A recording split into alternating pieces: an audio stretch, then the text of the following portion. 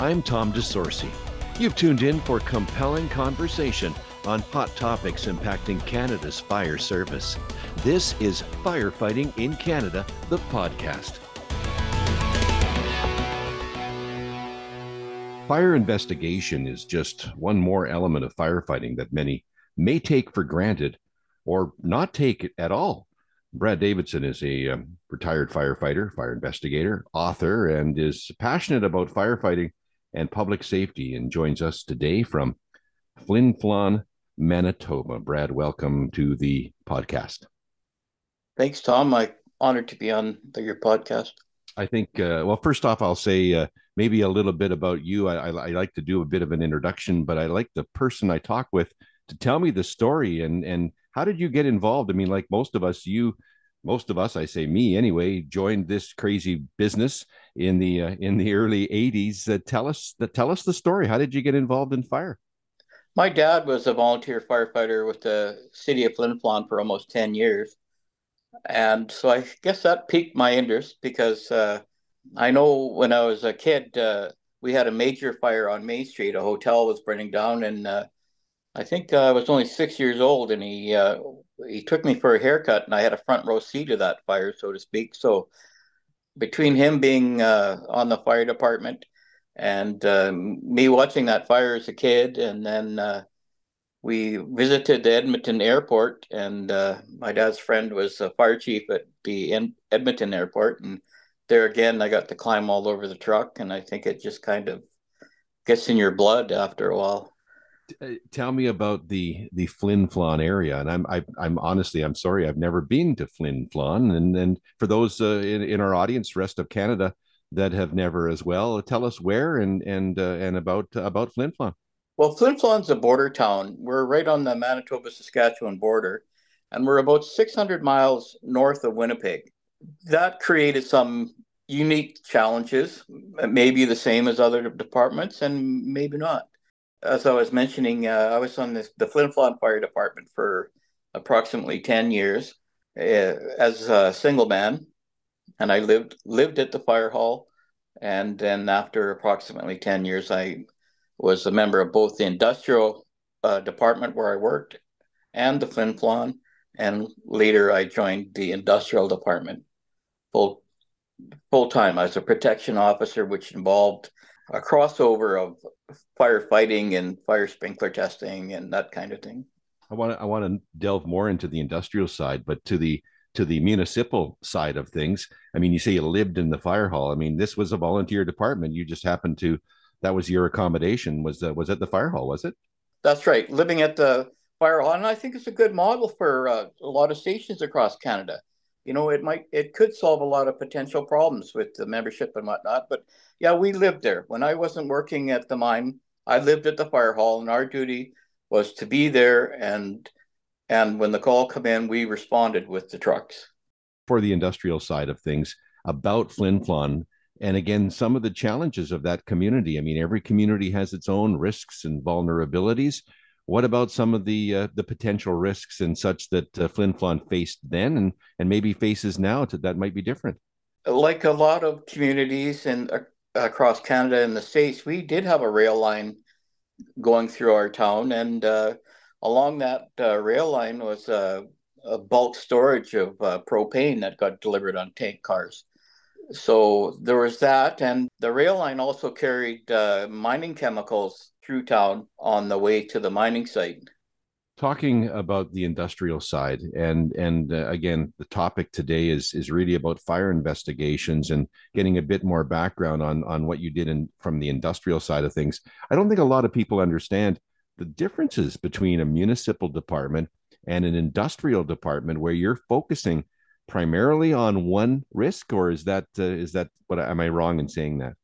On the Flin Flon municipal side, our primary response was residential fires, and I phrase it this way: when I left the municipal to go to industrial, I was jumping from the frying pan into the fire because although we had quite a few fatal fires when on the municipal side, the call certainly got more intense. And because of the mining and smelting processes, there were so many more variables and chemicals, just a myriad of chemicals, and you you were dealing with molten metal runaways, and you have high pressure airlines, high pressure steam lines, bulk oxygen, sulfuric acid, bulk storage and usage of propane, like an 18,000 gallon tank wasn't uncommon.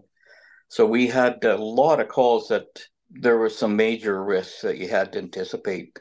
While I was serving, we responded to about a dozen explosions there on the industrial side. Now, the industry, and we should be clear, the industry was what? Mining and smelting, copper and zinc primarily. And how big of a facility, how big of a of an industry in terms of how big of a mine? I mean, how many people involved? In the 80s, I would say it was like 2,200 employees. The mine had a very large footprint because of the different facilities that did different processes, and we had a very large tailings pond. So it had a very big footprint, and each building could have 4 or 5 sprinkler systems. We had our own diesel fire pump that supplied the fire protection systems, including the hydrants, sprinklers, etc. So, how did you get your introduction into fire investigating?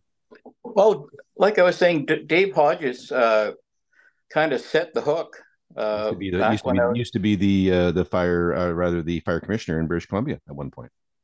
That's right. I think he was assistant fire commissioner when he was in Manitoba here, and I was just super interested in his presentation. And I thought, someday, I'm not sure how, I'm going to get involved with fire investigation. And it took me a long time, Tom, because on the Manitoba side, I'd have to travel to Brandon, I think it was 4 or 5 different times. And after I started a family, that was just about impossible to do. Eventually, I learned of a course from the Fire Chiefs Fire Prevention Officers Association in BC. So I thought, well, here's my intro, here's my chance. I only had to study one set of curriculum, but I studied 3 sets of curriculum to make sure that when I traveled out to Langley for my practical and theory exam, that I nailed it. And I thought it was important because the easiest fire to fight is the one that we prevent from happening, right? And we can learn from the fires that have happened in the past. A lot of provinces, at least in British Columbia that I know of, mandate mandate fire inspections or fire investigations, and to a lot of small departments, I don't think they can do them. I don't think they're getting done.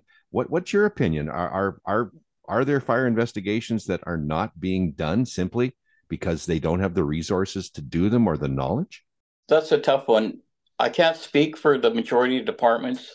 I know that fire investigation is a critical piece. And just as a note of interest, I was also a fire inspector. So not only did I at times investigate the fire, but to correct it after, that's when I went back. I would go back to the codes and try work with different departments to make the changes that were required. I wasn't always successful, but sometimes we do something because it was important to me when I went to the mining site that everybody that come on shift when I was working left in one piece, just same as I. For a while, we were having a fatality every 18 months.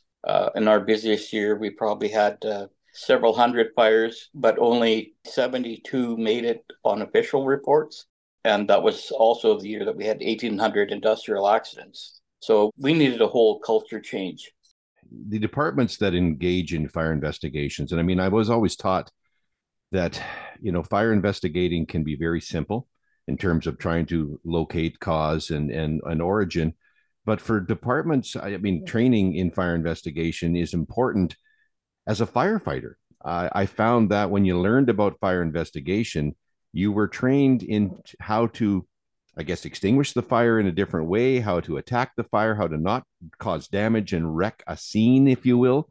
If you Right. had that knowledge of as a fire investigator, what does it do as a firefighter when you're in suppression? Well, I think the more aware you are of fire investigation, the less likely you are to create unnecessary damage. And the more aware you are of fire investigation, the more your eyes are opened as to what would be considered normal and what would be considered not normal. firefighters, especially now, really need to focus more on fire investigation because it's a different culture now and there's different construction. And you could find, say, a meth lab or something, and somebody could be cooking because of that kind of conduct. And or somebody could be making, explosives or something. And if you're not sure, you don't want to overlook something like that. And you want to have the knowledge so that you put yourself in danger either. And then if it's investigated as much as can be done, it actually enhances the safety because if you recognize how the fires are starting or if there's a series of fires that are happening in your municipality or area, there may eventually be a pattern. I think that a lot of departments soon learn that once you start to at least take some training in fire investigation, that fire investigation doesn't mean you always find out what caused the fire. At least you are doing and taking the steps needed to try and find out. But again, it's part of fire investigation is saying we don't know how it started. That's a valid response. That's a possibility. And I'd like to also add that, investigating a fire gives you a bit of a backgrounder for your department, say on your next call. I know we've been talking about intermodal fires. Shared like it's in the book as well, but how I was on bereavement leave and I got a call from my manager to go to Snow Lake to investigate a construction fire. I was totally unaware of what had happened there. And I did travel to a mine near Snow Lake to investigate this construction fire. There was a provincial inspector there that was really upset how the firefighter didn't really do anything. And he had a list of grievances that didn't make any sense to me. But the people that aren't educated on the fire and fire investigation side, they might have tried to explain or not the actions of the fire department. In that particular case, fire department didn't pump any water because the building was on the ground. And that was one of his grievances, that this department showed up and didn't pump any water. And I went back to Chief Bruno's quote, "You risk a lot to save a lot. You risk some to save what you can, and you don't risk anything at all for what's already lost." So this department, by pumping water at that scene, would have created hazards and created risks for themselves. So I defended the fire department in my investigation.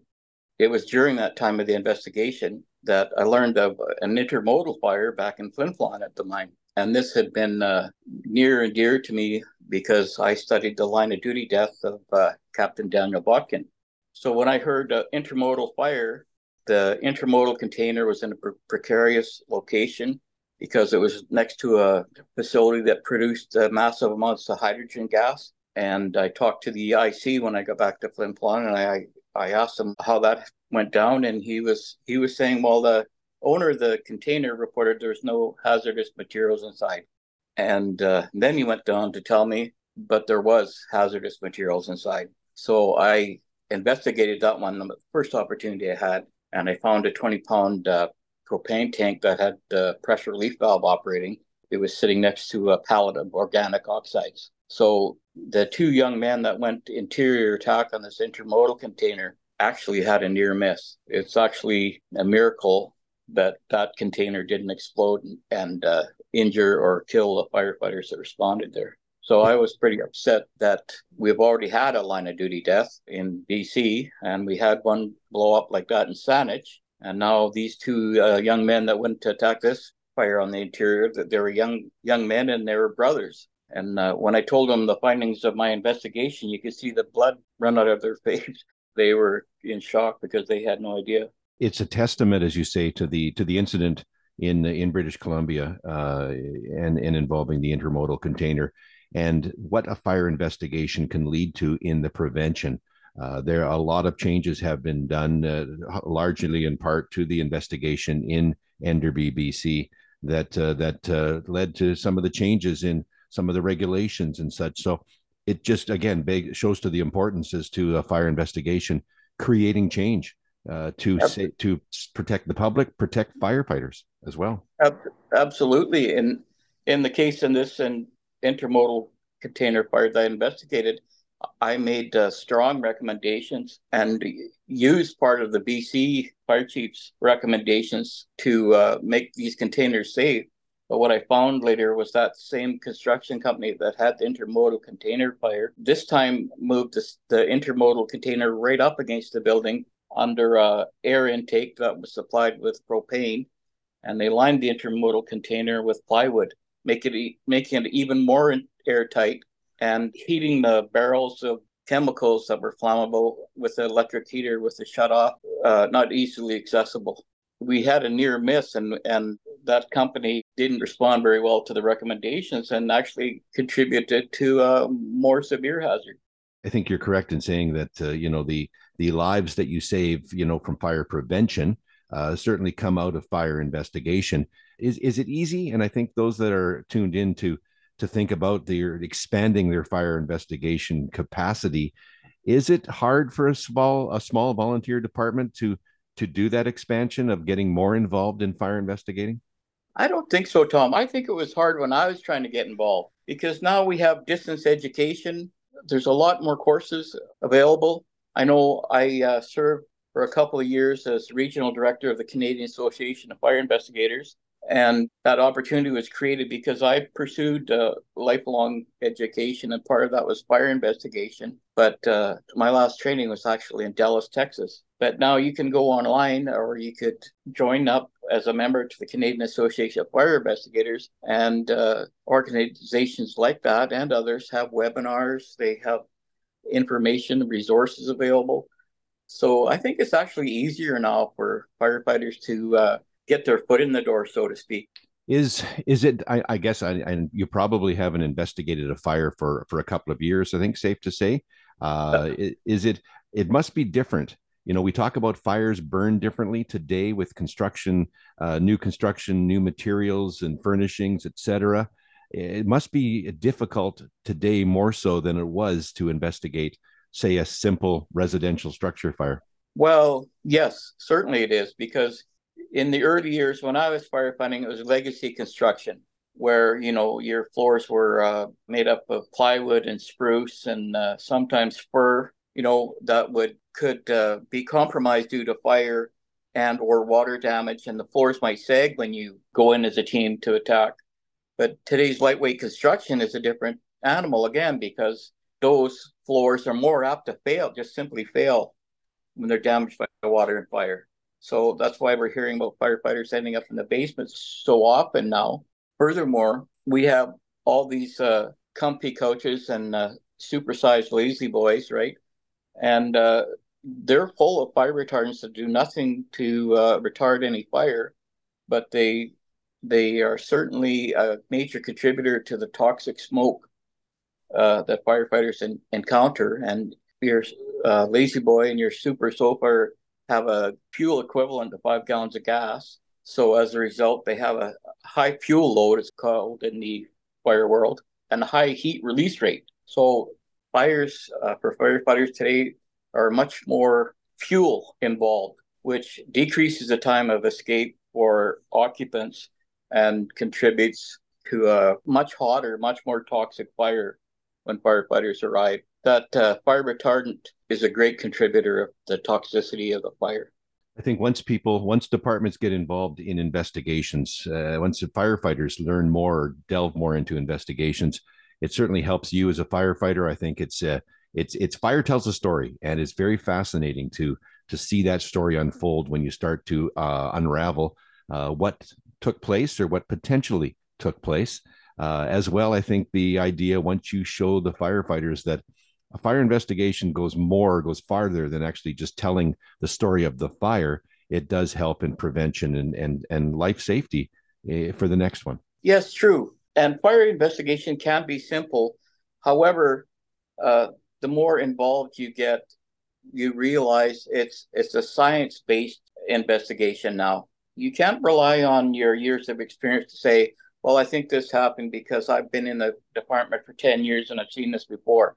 If that investigation goes anywhere after that, it's not going to be good, because that's just not accepted anymore. I appreciate your insight today on fire investigations and certainly your history. I think that If someone is spawned on by saying I want to get involved and more involved in this side of the fire business, then we've done our job today. Thanks, Brad. Thank you, Tom. Appreciate it.